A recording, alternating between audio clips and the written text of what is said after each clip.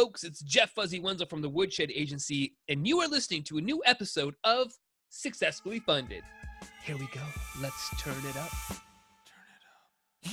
up. Yeah! All right, crowdfunders. How is everybody doing out there in the so-so place of crowdfunding, right? Not the wonderful place, like I said last time, right? It's just a so-so place. Hopefully you guys are all doing well. If this is your first time, let me introduce myself. My name is Jeff Fuzzy Wenzel. I'm the CEO of Woodshed Agency. We are a marketing firm that specializes in crowdfunding, product launches, startups, entrepreneur world, that sort of stuff, right? We help products and companies find capital, whether that's in the reward-based space, the equity space. We even have some people around us that does grant writing. So, I mean, we could even go down that rabbit hole. So with all that said, if this is, like I said, if this is your first time, thank you so much for showing up. What we do is we try to talk to project creators either while they're in the middle of a campaign or, right after their campaign ends, so that we can get the most up-to-date information on what's going on in the crowdfunding space, what's working for them, what didn't work, what are the lessons that they might have learned. So again, that is what our ultimate goal is. So on today's episode, well, we've got a campaign that raised over $700,000. That's right, $700,000. So we're going to be talking to Brady Whitney, and his product is Codex. Hold on. My mic's not right. I don't think my mic is my mic right? Oh no, it is right. Just kidding. Hey, everybody. So like I said, the conversation that's coming up here is called Codex Cylinda. Cylinda.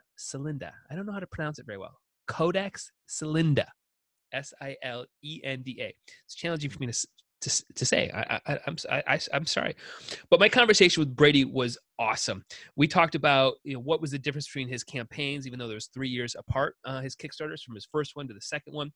We talked about how he had a goal of $500,000 and crushed it, even during this, the world ending, the pandemic that's going on, the coronavirus thing. Yeah, he ran his campaign through all that. So what we really get down to is when you have an amazing product that people want, I don't know if it matters as much. It really does come down to just a great product. So that conversation is coming up in just a minute. But, if you're a regular listener, you know that this is my time, right? This is the Jeff Wenzel show right now. This is where I talk to everybody about just kind of what's going on in my life. So today, kind of an exciting day. I'm not going to lie. I'm going to be pushing this out to everybody here in the social media world in just a little bit. But if you go onto Spotify right now, I finally have put up the third Sugar People record called the Sugar Roses Collection.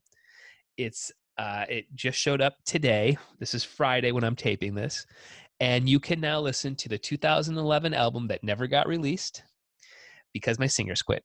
So, they decided that they didn't want to work on stuff anymore, even though it took us about 3 years to do the record.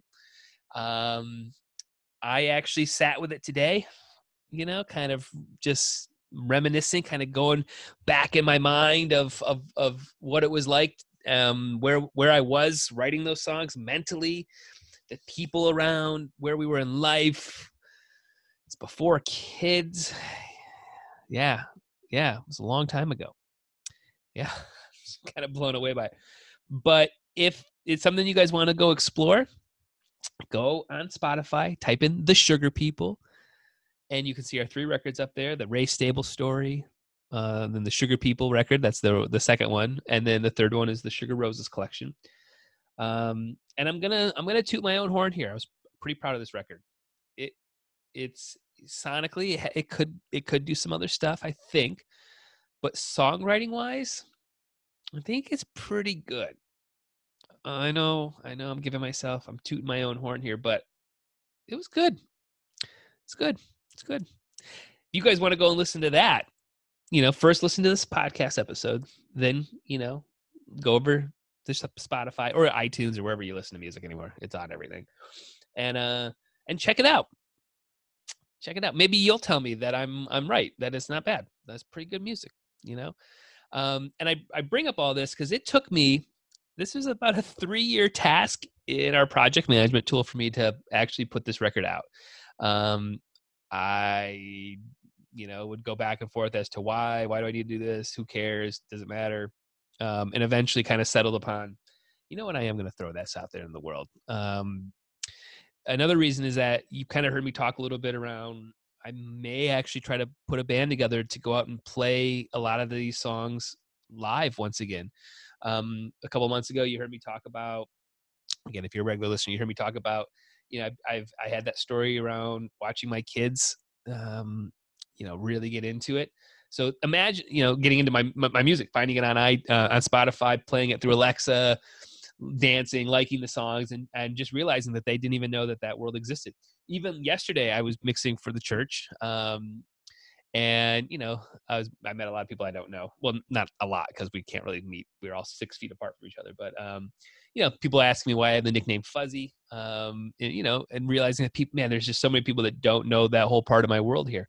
And if you don't know why the name Fuzzy, it comes from the old rock and roll days. Before children, I used to have a beautiful, beautiful Last Mohican style mohawk with feathers all in it. It went, the hair went almost down to the middle of my back, in this, well, maybe not that far, top of the back, but it was long, very lustrous. It looks so amazing. And then I had my son, and then I got married, and Aaron did not want me to have that kind of hair in the wedding, so I got rid of the mohawk, and then from there my hair never grew back, and now I'm bald. And I might have been going a little bit bald there as well. I'm not going to lie about that. But having the 2 children and having the businesses, that definitely made me go bald. But that's where the nickname Fuzzy comes from. For all of you guys out there who have wondered, it comes from the rock and roll days.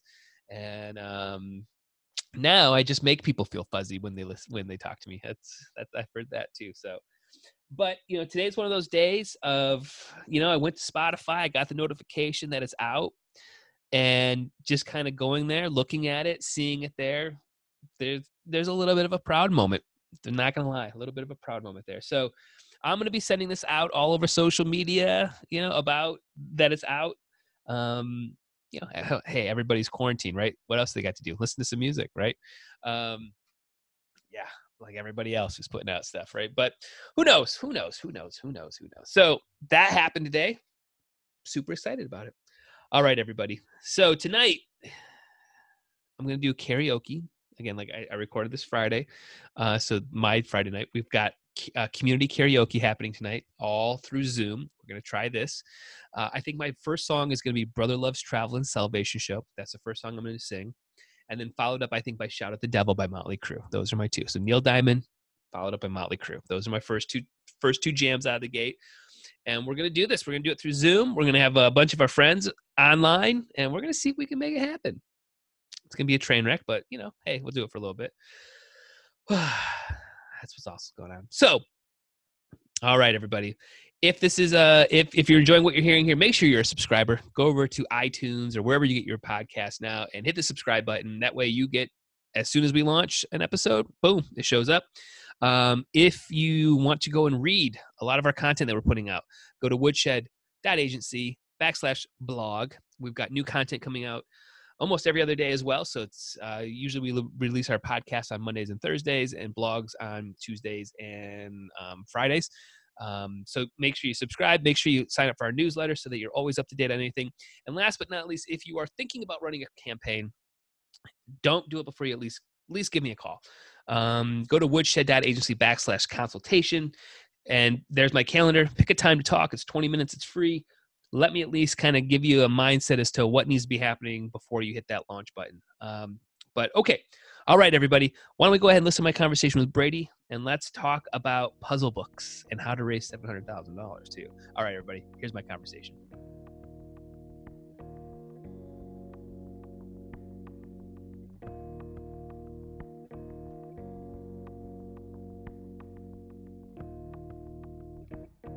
All right, Brady, the red light's on. So now this is when all the pressure starts to happen, and you have to, like, literally, you got to make magic, right? Podcast magic has to happen now. Why don't we do a quick sound check? Why don't you tell my listeners what you had for breakfast this morning? Eggo waffles. I'm pretty basic when it comes to breakfast. It's either a bowl of cereal, Eggo waffles, or bacon and eggs. That's the real one. That's the big day. Now, are you just blueberry, chocolate, plain? Yeah, you do anything fancy? Plain. This okay, so this is gonna be something I'm gonna share now that you'll be the first person to tell the rest of the world about. I am weird when it comes to food. I don't eat chocolate. I don't eat cookies, ice cream, cake, pie, most desserts, pudding. I mean, the only thing I really eat is probably vanilla cake, vanilla ice cream. I'm as white can get. All right. Okay, that's good to know. So it's just a taste thing. It's not like a diet thing of like, hey, I just don't want that type of sugar or the process. It's just a taste thing, man. I mean, like the weird thing is for the lack of like for chocolate, I make it up for in Okay. pickles. Hey, my son is a pickle eater, man. He downs the pickles. We can't even keep like a jar. I'm like, geez, where do these pickles go? I ate them yesterday. I was like, we bought them yesterday. So yeah. Now it's interesting. Now, isn't there something that like some people like just have just like the taste bud of chocolate? Like it doesn't taste sweet. It almost tastes like a poison type of thing. Isn't there something like that where like It definitely tastes different. For me, it's kind of weird. It's more like chocolate actually smells like BO.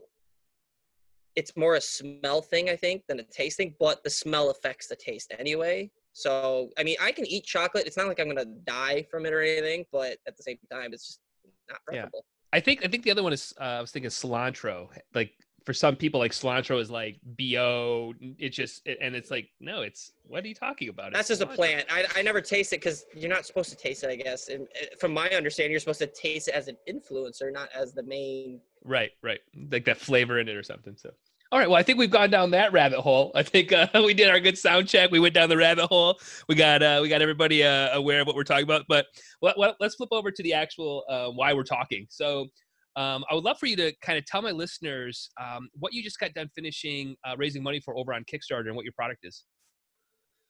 So this is actually our second Kickstarter that we've launched. Our first one 3 years ago, or now I think it's now four, back in 2016.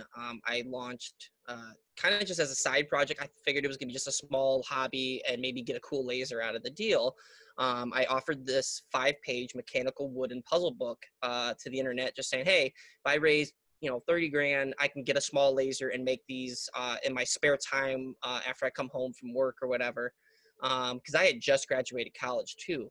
Well, flash forward 3 years later, we are at a point where we now have our own little workshop. We have a full little team of manufacturing worker elves, essentially.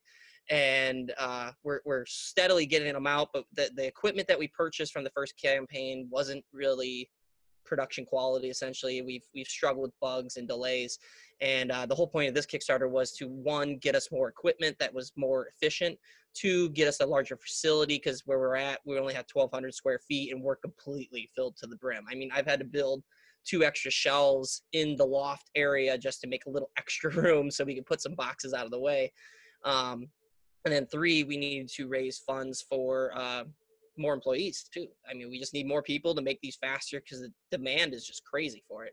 And we ended up raising 714,000 from 1,500 plus backers in our 21-day campaign.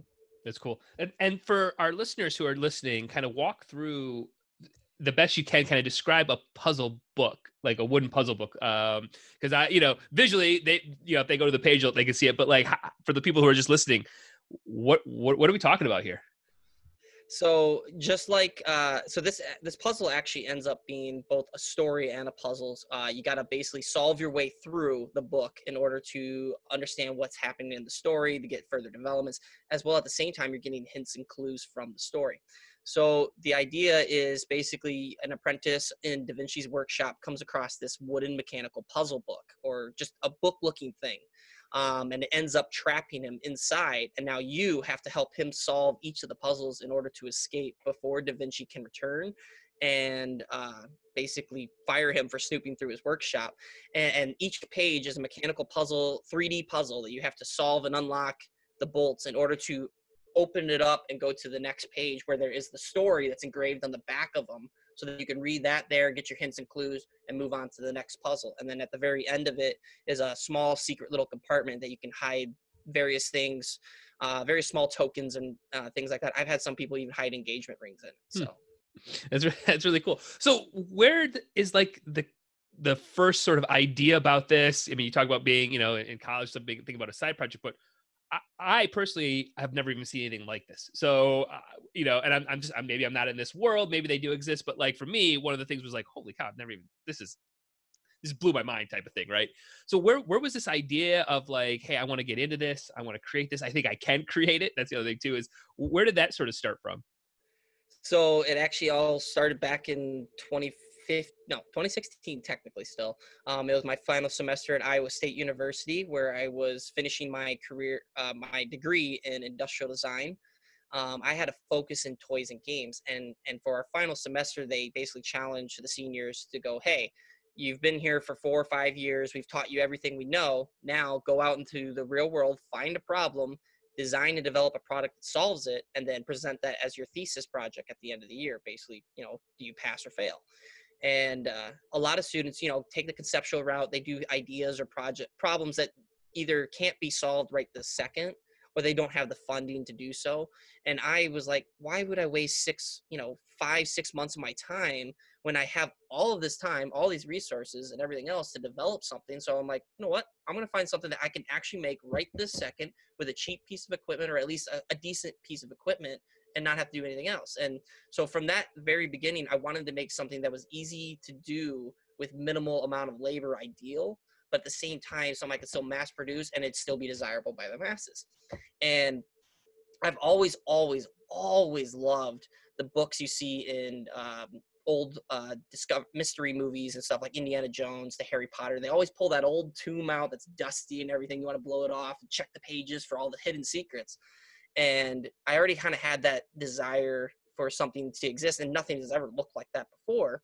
And I came across the mechanical iris, which is actually the very front of the book. You look at it.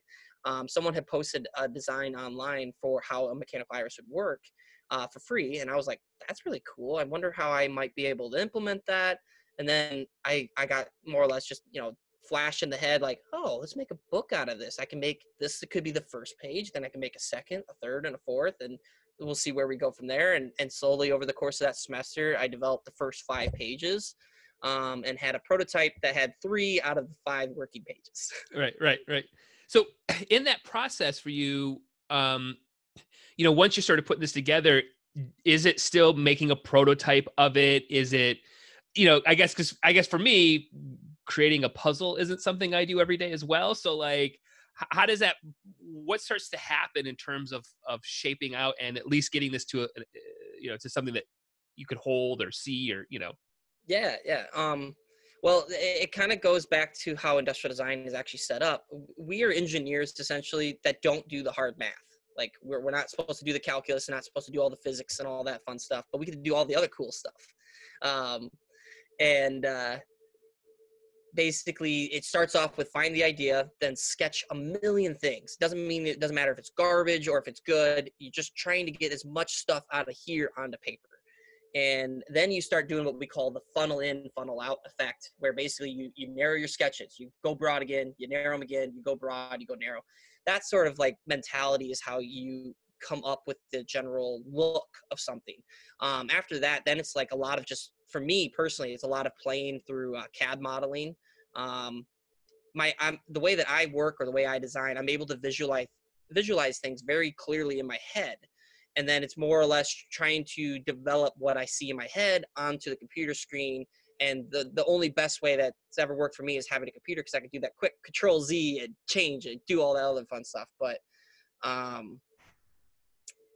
yeah, I guess in terms of just developing this thing, it's just a steady process of, you know, trying to figure out what exists in the market and how can I add my own unique twist to it. And then when it comes to designing puzzles, you almost have to think in reverse. You go, I already have the solution. Now, how do I put barriers and obstacles in your way to prevent you from getting to the solution?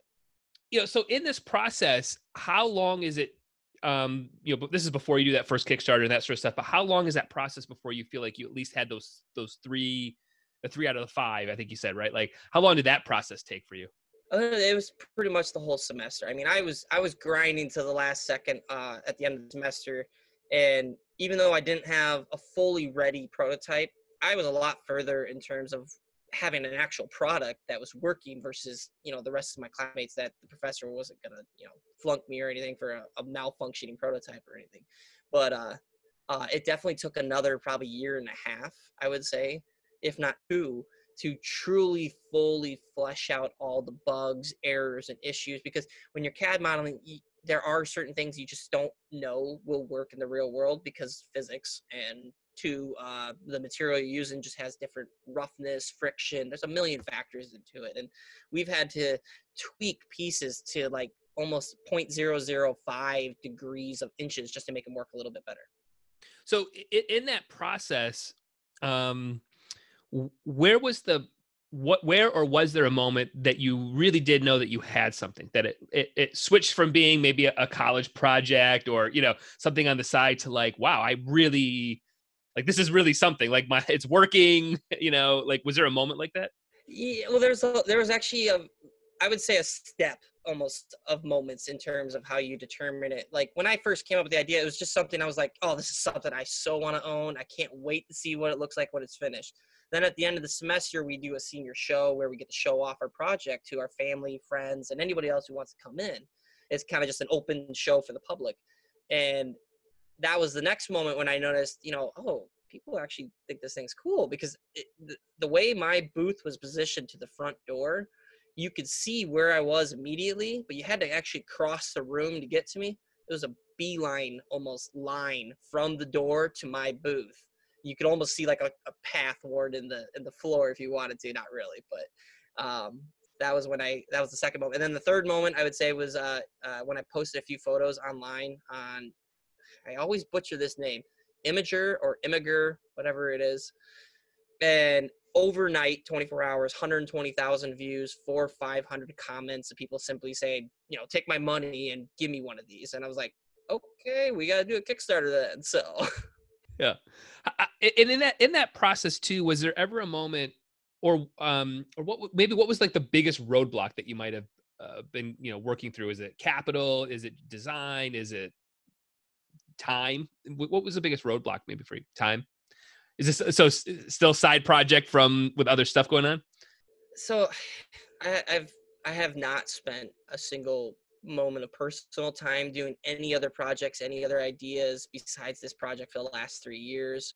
I mean, I've had obviously some personal time, but I've been working 6 days, 7 days a week, just because to me, it isn't a job. It's actually fun for me to do this day in and day out, but it is also a grind. It's 15, 16-hour days, going to sleep, maybe getting 6 hours. I still want to game a little bit at the end of the day too. So, it's definitely been an ordeal for sure, but it's been a fun one at the same time. So kind of through all that process, it sounds like during this point too, you're still the one-man band at this point, like, or are you starting to add team members? No.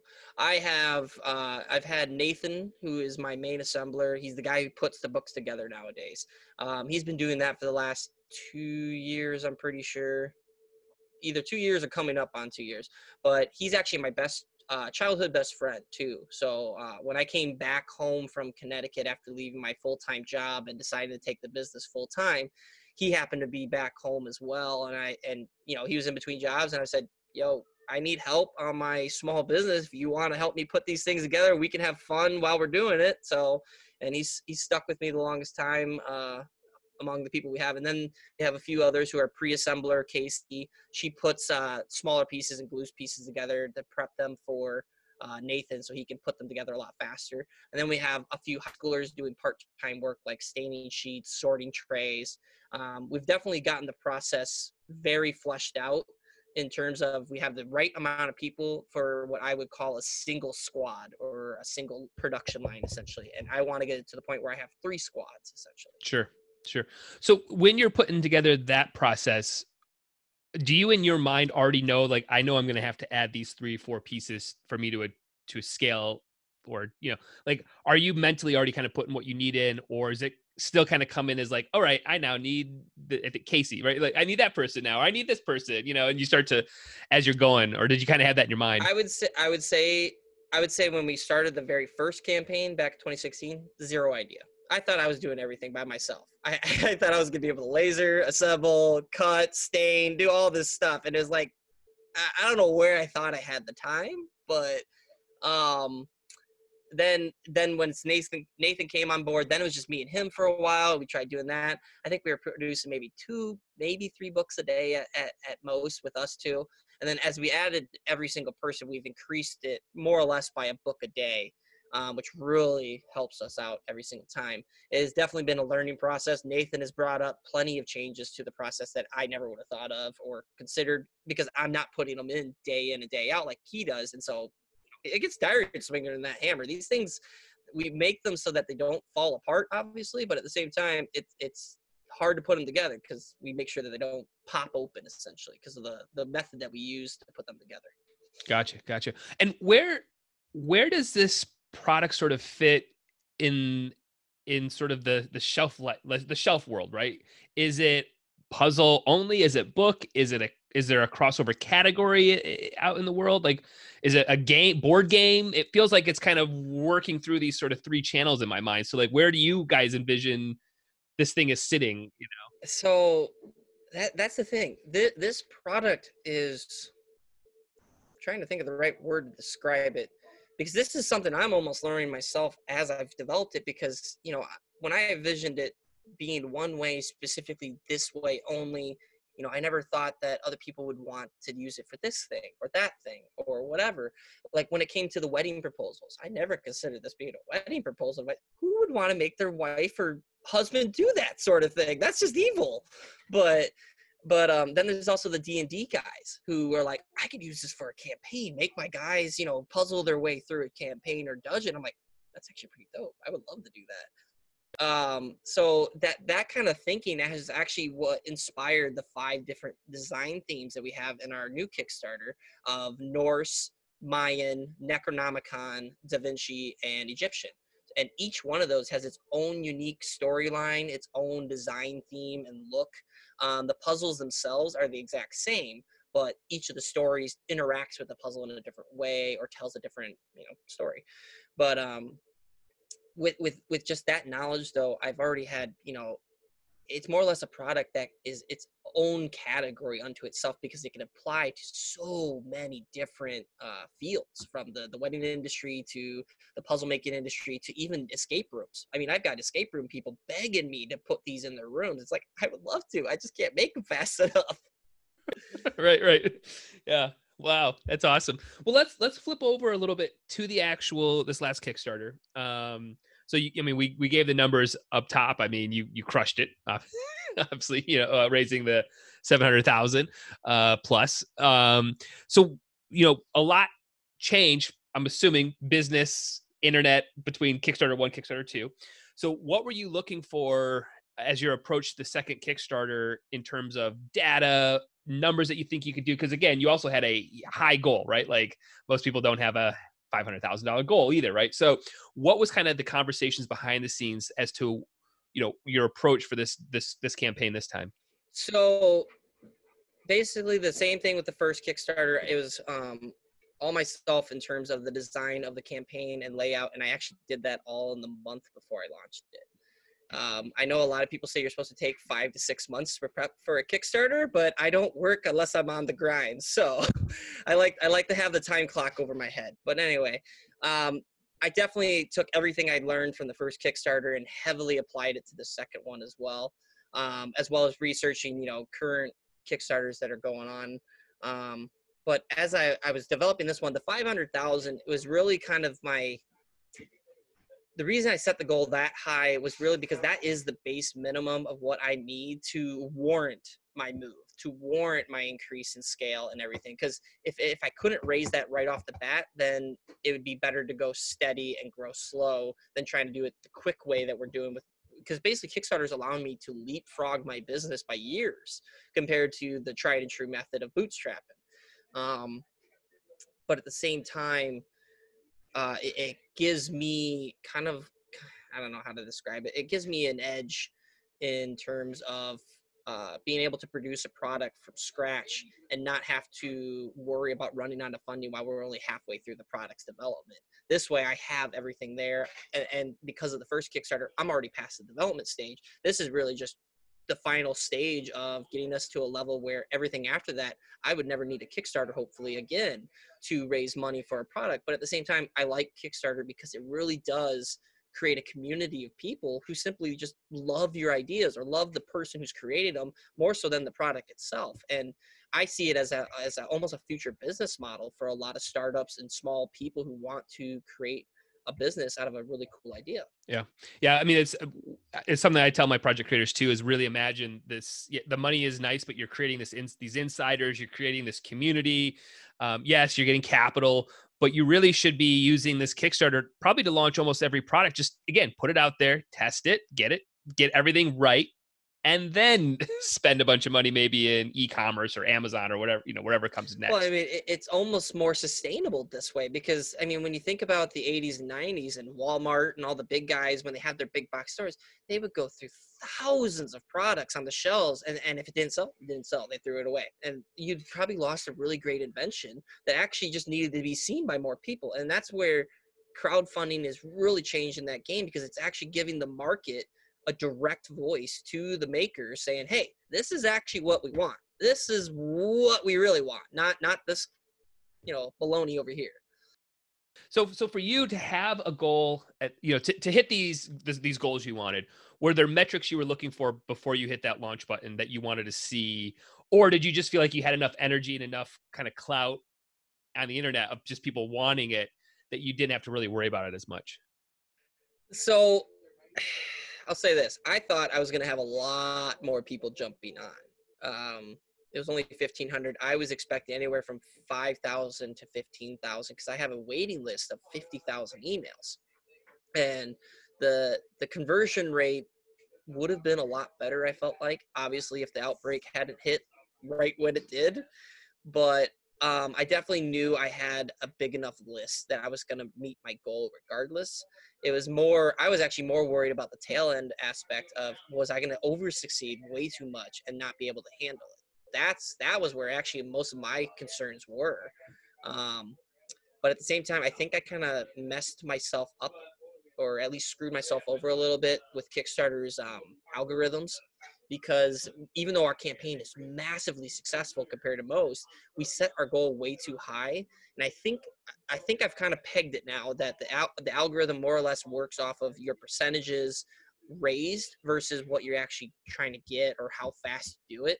They really don't care about that. They just want the percent. And that's the thing that kind of bugs me a little bit, is that Kickstarter is missing out on the bigger campaigns that have a lot of interest because there's a lot of interest. I mean, they got all these little tiny campaigns on there that are only $8,000 or $10,000 raised, and it's like, yeah, they're 1,000% for $10,000 over 1,000 goal. That's why it's nothing fancy to see, and then most of them are really bad ideas from my perspective. But I don't know. I just feel like Kickstarter needs to tweak the algorithm a little bit better for that. Well, I think too, and again, there's no exact science on this, but from what we watch, is I think it's also tied into your bounce rate, how much traffic, like how much you're sending per day, how much conversions you're getting per day. And I think they're watching that bounce rate in your Google Analytics. So again, if you're sending 1,000 people and you're getting 50 pledges, they're like, this is awesome. But if you send that same 1,000 and you get 3 backers, they kind of start pushing you down, down, down, down. Gotcha. And that probably is what killed me, because the first Kickstarter, I think the other reason the first Kickstarter blew up so quickly and as so fast as it did was that the pricing was really, really, really low for the book, but I had not budgeted for anything back then in terms of labor or anything else, because I thought, again, it was going to be myself and I was making 50 or 100. If it was just by myself and 50 or 100, 175 was totally affordable. But now we had to obviously increase our pricing, and that definitely pushed some people away. But I think the virus outbreak definitely scared a lot more, because roughly around the middle of the campaign, there was actually a massive influx as well as outflux of people coming in and pledging, and then someone else literally dropping their pledge 2 seconds later. We were literally hovering at 630 for the longest time. I think we probably lost anywhere from 100 to 200,000 extra just because of the people who would have been in on it from the get-go and backing out. So Yeah. So just speaking of, around that, one of our new strategies that we're kind of internally talking about as an agency is shortening our Kickstarter time periods. I mean, I think you mentioned, did you do 21 days? And how long did you do? Yeah, so shortening ours and then it moving over to like an Indiegogo in demand or something like that as fast as possible, um, to get those people to pledge, because as soon as they pledge, the money actually comes out. You know what I mean? Where they don't have that time to think of, they don't let, 3 or 4 weeks don't go by after they pledged in the first couple days and go, you know what, I don't really need that. You know what, so we're thinking about shortening our time period a little bit on the Kickstarter side of it. See, anything over 30 days is ridiculous. I mean, there's no reason to run it that long. And to be honest, doing a full month just to raise the money is, again, unless you really think you're going to be raking in people every single day of those 30 days, you're really just creating a bunch of wasted waiting time. And to be honest, 21 days for my campaign might have been even too long for that. I should have probably done 14. But the 21 days gave me enough time to more or less connect with my community really well through what I did, which was a meta puzzle. I actually ran a meta puzzle throughout the campaign, through updates and changes to my campaign in subtle little tiny ways, and they absolutely loved it. And they all, whoever won the meta puzzle eventually would get some pretty sweet rewards and gifts. So that was a really good way to keep people engaged on the page as well, too. That's very cool. So for you then in this scenario, like where does Kickstarter sort of fit in your mind in terms of more products on the road? I know you mentioned that, hey, I might never have to do this, but kind of where do you think, like, is it just all money? Is it continuing to launch more and more products or more books, I should say, down the road? How do you kind of feel like this could play into your overall just business strategy? So, I mean, I guess it depends on what type of business you envision yours becoming. And the one that I would like to become ideally is that we're basically another IDEO, or someone who just comes up with fantastic ideas, fantastic products, prototypes, things like that. We use Kickstarter to more or less gather a community or a group or whatever and show support for the product, which gives me a little more clout when I enter a major manufacturer and say, hey, I got this idea, raised $1 million on Kickstarter. Do you want this idea? And they'll be like, yeah, sure. Let's sign a deal and sign a licensing deal. And then that way I don't have to deal with anything after that point. I take my royalties and I move on to the next 3 projects I want to work on. I've told everybody that I would like to obviously stick with puzzles and toys because that's my main passion. But I also want my business to branch off into virtual reality gaming potentially, as well as what was the other direction? Oh, board games. I love board games as well. So I really want to be a guy who's all about spending your free time doing something that's not just fun and creative, but also something that's that can maybe teach a lesson or increase your abilities to do something better in the learning field. Essentially, I might go more towards the education aspect. Yeah. Well, I wonder too, how much have you thought about, and this is kind of my thinking when I was looking, researching and reaching out and all that sort of stuff around, I think one of the reasons board games do so well is we want to unplug from our device on Friday night with our friends. Is that really where you think this product is kind of fitting it? Because that's what I thought too. And I was like, this would be awesome to just unplug. I don't need to have my phone with me for whatever, 30 minutes, an hour, whatever it is. Are you feeling like that's what you're sort of diving into? Is that culture of person who I just want to put my phone down for an hour? I mean, I think this just it hits everybody in different ways, but at the same time, it hits the same human nerve, which is the one of pure curiosity and mystery. Like if we see something that we don't know what it is, but it looks interesting, we can't help ourselves. We're going to be drawn to it magnetically, and that is kind of what this codex has exhibited, is almost a supernatural ability to just pull people across the room and just come and go. At the very least, they just be like, "What is that?" Like, I just want to know what it is. Tell me what it is. And that at least gets this conversation started, kind of thing. And that's where I've got a lot of people who are just buying it, not to play with it, not to do anything with it, but put it on their coffee table. I can see the coffee table. Yeah, that's my other. I can see that. I can see this being an instant, or like even I was even thinking like we may pick one up for my office, because I could just see like the clients coming in and being like, yeah, hold it, do something with it, wait a minute, whatever, while we're. Yeah. Oh yeah, it's a waiting room wonder, essentially, especially because, like I said, this thing is so versatile. I can engrave anything, because that's the beauty of laser cutting. You can personalize just about anything you make on them. So I can make it so that it has your name, your business engraved on a logo that doesn't have to be part of the puzzle. You can actually have it as an insert, pull it out the front. But yeah, there's just a million different things I could do to it. And this is just product 1 of 3 in a trilogy I have planned.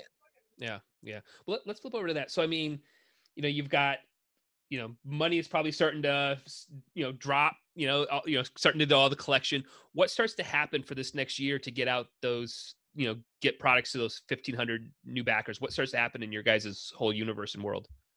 Yeah, so this is actually because our first Kickstarter has taken us so long. We actually are still trying to fulfill rewards for them, but we're on the final tail end stretch of that, and that's kind of why we launched this Kickstarter. Because the way I planned it is that it was going to take us roughly, I would estimate, 2 to 3 months to find a new building, to hire new people. It might take us even longer than that, but I kind of already built that into this campaign aspect for that.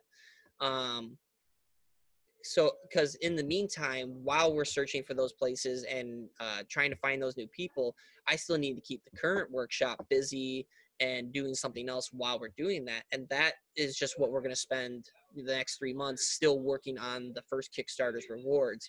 Once those are fully finished and fleshed out, we will move the business, do all our relocating, all of our training, probably for, I would say it'd take us probably anywhere from 2 to 4 weeks. And then after that point, it's just trying to get everyone and everything, all the gears rotating and moving and cohesion. The more teams that we hire, the much faster we will produce the books. The more lasers we get, the much faster we will do it. And that's the beauty of pledge managers like CrowdOx, which is what we're using for our campaign. It's going to allow us to hopefully keep on bringing in additional pre-orders throughout the year as we're developing it and further making it better, which really just, I think, would help us out in the long run, speeding everything up even faster and getting these books out even quicker. Original plan was to have hopefully 2,500 books done by the end of the year. If we had a 5,000 orders, we're at 1,500 instead, so we actually should be done within the year, if not faster. But there's a million factors that can change that timeline. Right. And then what is sort of like the long tail play on this? Is it big box retail for a product like this? Is it Amazon? Is it just being an online, delivery system? Where do you kind of envision, the dust settling for this type of product line? For this product itself, I mean, we have a licensing partner who is going to be selling unassembled kits on Amazon. And I would like to think that they would probably switch into gears to do the assembled as well once they can get their factories to figure out how to put these things together. Because that's the other thing we've noticed is that the factories that we've used in the past, they just can't quite figure out the nuances of putting these things together. And it's something that you got to show someone in person how to do it. And that's where I feel like we're still going to be making a lot of these custom things essentially on our end in-house, at least for 5-10 years, or as long as demand lasts, really. I would like to eventually be able to just hand it off entirely as a licensed product, let someone else do it all, so I can move, to different realms and different ideas and whatnot. But my plan is to hopefully, once we get the production rolling for this Kickstarter and the rewards actually start going out the door, all of my time will no longer hopefully be spent on the campaign, but working on book number 2 and book number 3, which are supposed to be the sequels to this one.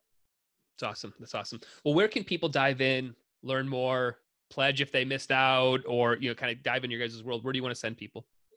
www.codexsilenda.com. It's pretty basic. Just search the product on Google. It should pop right up at the top. If not the top, it's the second to the top. But other than that, there's also just going to our Kickstarter page, which will still link you to the pledge manager, and that's where you can make your pre-orders and get your additional rewards if you want more. Awesome. And I'll put all that in the show notes for anybody out there who's listening and didn't get a chance to write that down. Just go to where everything's hosted. It'll be all in there. And Brady, I know you're busy. I appreciate you taking time out of your day. This was a great interview, and I'm so glad we got a chance to connect and talk about your project to my listeners. I appreciate it. Yeah, I appreciate it, man. It was a lot of fun. I was very excited for this interview. Cool, man. Awesome. Well, I appreciate it, and have a great rest of the time, and good luck on all your future projects, man. Awesome. Thank you, dude. Thanks. Bye now.